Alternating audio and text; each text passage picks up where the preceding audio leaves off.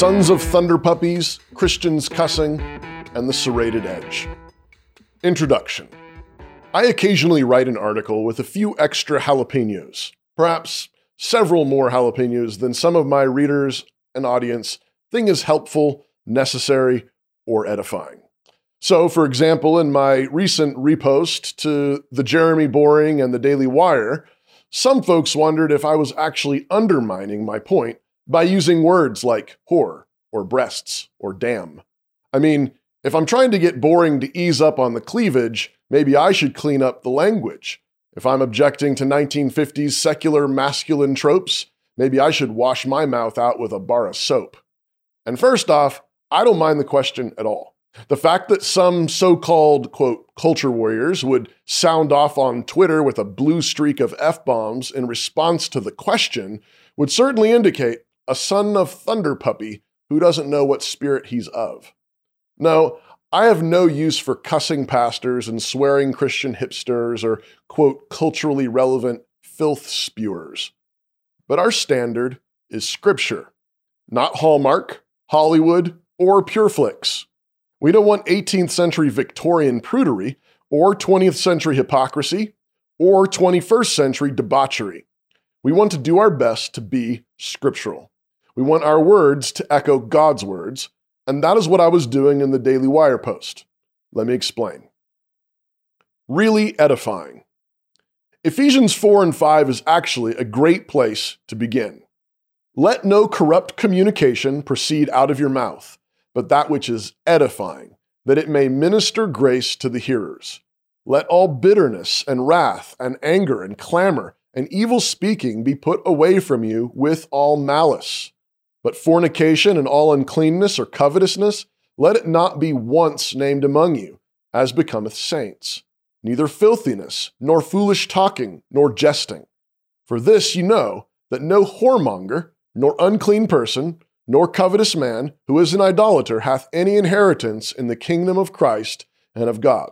That's Ephesians 4:29 and 5, verses 3 through 5. Therefore, all frivolous, cursing, or obscenities or filthy language are all out for Christians. Lots of Saturday Night Live, Comedy Central, and late-night television is completely out. Broadly, the categories of filthy and unclean language fall under the headings of wrath and sexual perversion. Hatred and malice results in cursing and obscenities, and covetous sexuality results in foul gutter mouths. Our language must be intentional and carefully crafted to edify and minister grace. So far, so good? Now we come to the challenge. Paul says that fornication and all uncleanness and covetousness, let it not even be named once among you, as becomes saints. Ephesians 5:3. But follow me closely here. Paul had to name those things in order to identify what should not even be named among us. Therefore, clearly, Paul does not mean that certain sounds or syllables cannot ever be on our lips. There are certain words or sounds that refer to curses or obscenities in one language and mean nothing of the sort in another language. Telling your innocent 8-year-old son, for example, that bitch is not the best name for a cranky pet crawdad, since it's rather a coarse term, does not mean that you have become a coarse person in uttering the sounds of a coarse word. Paul means that we must not partake in those sins in any way. We must not participate in malice and sexual perversion. Let them not be named means those sins are not to be in any way associated with us. And this is exactly what he goes on to say. Be not ye therefore partakers with them. For you were sometimes darkness, but now are ye light in the Lord. Walk as children of light, and have no fellowship with the unfruitful works of darkness, but rather reprove them. For it is a shame even to speak of those things which are done of them in secret. But all things that are reproved are made manifest by the light. For whatsoever doth make manifest is light. That's Ephesians 5, verses 7 through 8, and verses 11 to 13. But notice what Paul says. We are to be children of light. And what does that mean? It means our job is to reprove the unfruitful works of darkness. It is a shame to even speak of their foul deeds done in secret. But when we reprove or correct their dark deeds, we do expose them. So this then is the biblical standard. We must not partake in the darkness, but we must rebuke and correct the darkness. And when we rebuke the darkness will be exposed. It's shameful to even speak of those things, but when those things are exposed by the light, it will be manifest by the light. And this is the assignment of all those who love the light of Christ. We must be truly edifying, really edifying, and that means mixing the mortar the way God says to mix it, not just according to the sensibilities of the elders' wives. And this is precisely where Christians often fail. We fail in one of two directions. Broadly, we have the cussers and the non-cussers. Among the cussers, we have that Christian frat boy problem, and this is just fat-headed, mindless cursing and swearing, and then going to church on Sunday and not noticing. And we're not sure if these guys are even regenerate. The other group of cussers are the gritty, so-called, quote, realist Christians who think cussing and swearing somehow makes them more real, more culturally savvy, often with matching tattoos and piercings, and somehow, dressed and sounding like a pagan, they think they will be light in the darkness. But it turns out when you've embraced that much darkness, the darkness can't even tell you're there. When you've got one nostril above the sewage pond, no one notices, and no one cares. You have become a partaker with them, man, even if you can technically still get a PG-13 rating. But there's an opposite problem that thoughtful Christians must reckon with, and that is the problem of purist non-cussers. They think their job is to hide their light under a bushel, so as to not have it actually expose any darkness. But our job is not merely to avoid all participation in the darkness, but it is actually to expose the darkness. Our job is to drive back the darkness, but this means reproving, correcting, and rebuking that filth and muck and shame. This means naming the filth without getting any filth on you. This means exposing the shame without approving any of it. This is what I believe we find throughout Scripture, particularly in those more graphic descriptions of sin that are, technically speaking, intensely obscene or crass. Scripture is the standard. So Scripture is the standard, and this means we must not participate in the darkness in the slightest, but we must expose the darkness. And exposing the darkness means naming it in a way to actually uncover its shame without getting covered in it. So in the same text in Ephesians 5, Paul calls one set of sinners whoremongers, Ephesians 5:5, which is not the most delicate way to describe sexual deviance. Maybe a close modern translation would be lust monkeys. It's derogatory, mocking, and descriptive. In Galatians, Paul says he wishes the Judaizers would emasculate themselves, Galatians 5:12. And while emasculate is certainly an accurate term, it is also very sterile, no pun intended. Perhaps the better translation would be neuter, or castrate, or mutilate. In fact, Paul calls them the mutilators of the flesh, Philippians 3:2. And don't forget, Paul is using coarse, somewhat crass language to describe respectable theologians and seminary professors. In the same place in Philippians, he calls them dogs, and a little further down says that their God is their belly, Philippians 3:20. He's accusing highbrow theologians of being obsessed with carving up cocks, like a bunch of our modern tranny doctors and woke activists. In all of this, Paul is exposing the gutter without getting into it. He's exposing the sewage without wading in. And that's what we're required to imitate, particularly Christian leaders. In my Daily Wire article, I cited a few passages from Ezekiel that are particularly colorful and obscene. I didn't even quote the most colorful portions, but some folks were concerned with my use of the word whore. However, a quick word search indicates that you can find some form of that word 76 times in the Bible. So, unless you're prepared to tell God to tone it down, I'm not sure what to tell you. But there's more. And they committed whoredoms in Egypt. They committed whoredoms in their youth. There were their breasts pressed, and there they bruised the teats of their virginity. Ezekiel 23:3. This is God's way of describing the idolatry and unfaithfulness of Israel. And some of the church ladies will say that this was entirely uncalled for. They will say it was not necessary to describe Israel's moral sin as them wanting to get their breasts grabbed and their nipples pinched black and blue. But this is the part that you really need to hear. Yes, it was necessary. How do we know it was necessary? Because God put it there for our edification. All of Scripture is inspired by God and useful. 2 Timothy 3:16. This language was crafted to edify and minister grace. How so? At the very least, because it exposes the darkness. This is how light collides with darkness. There's nothing titillating about this language. There's nothing approving. This language is coarse, obscene, and crass, but it is not participating in the sin. It is reproving it and exposing it. Wait, there's more. But in all seriousness, I'm getting to my own limit here, and I won't quote the entirety of Ezekiel 23:20. But let me just say it includes women lusting over ejaculating donkeys. Now, let's be clear. That's foul. That's obscene. And that's the point. The point is to create revulsion in the hearers and readers of the text.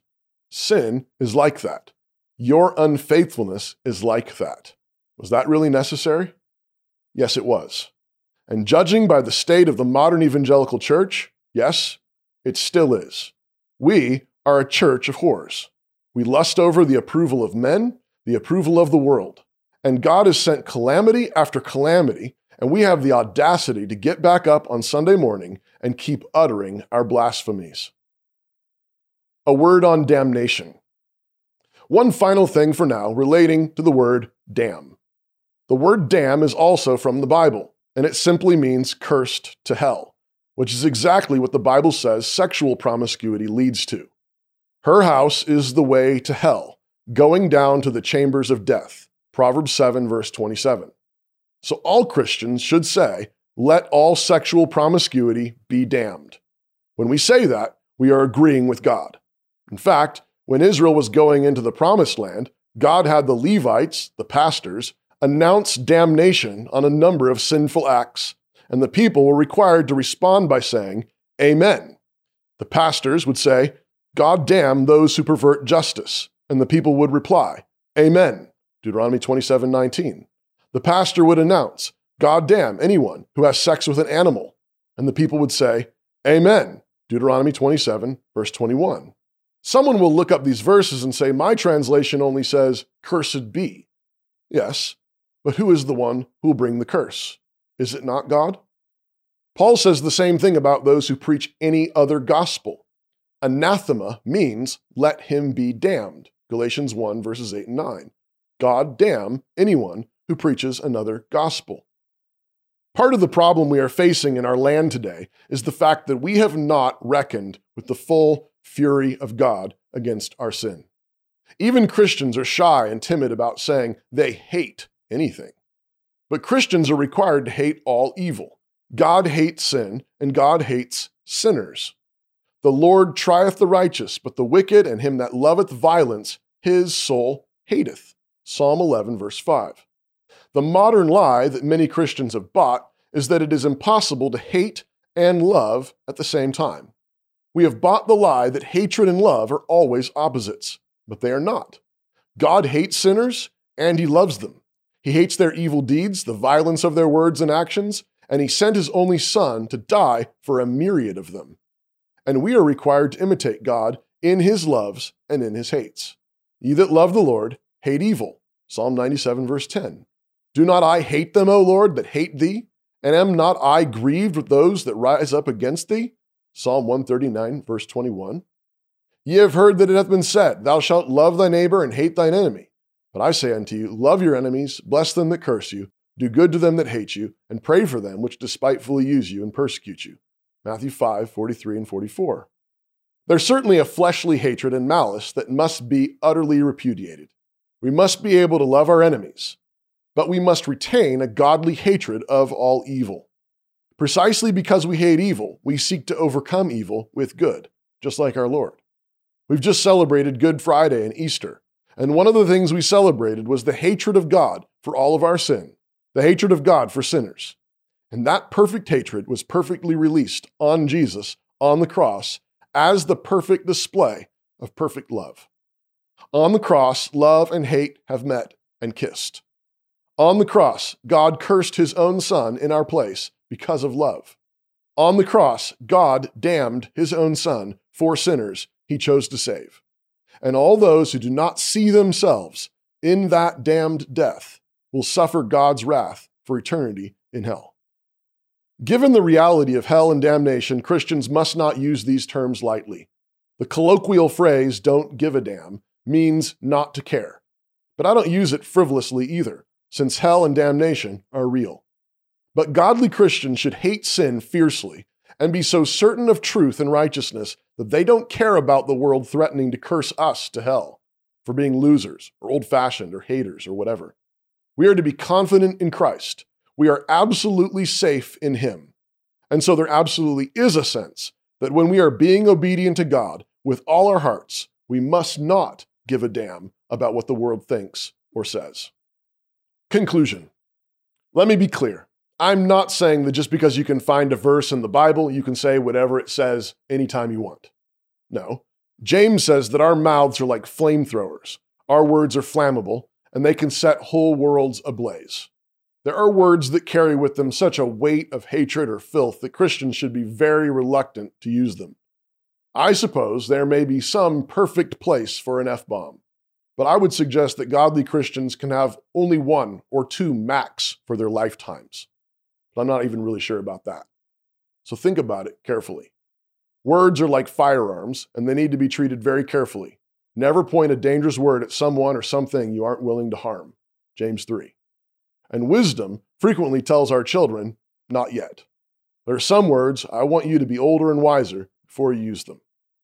But Scripture is our standard for what is edifying and ministers grace.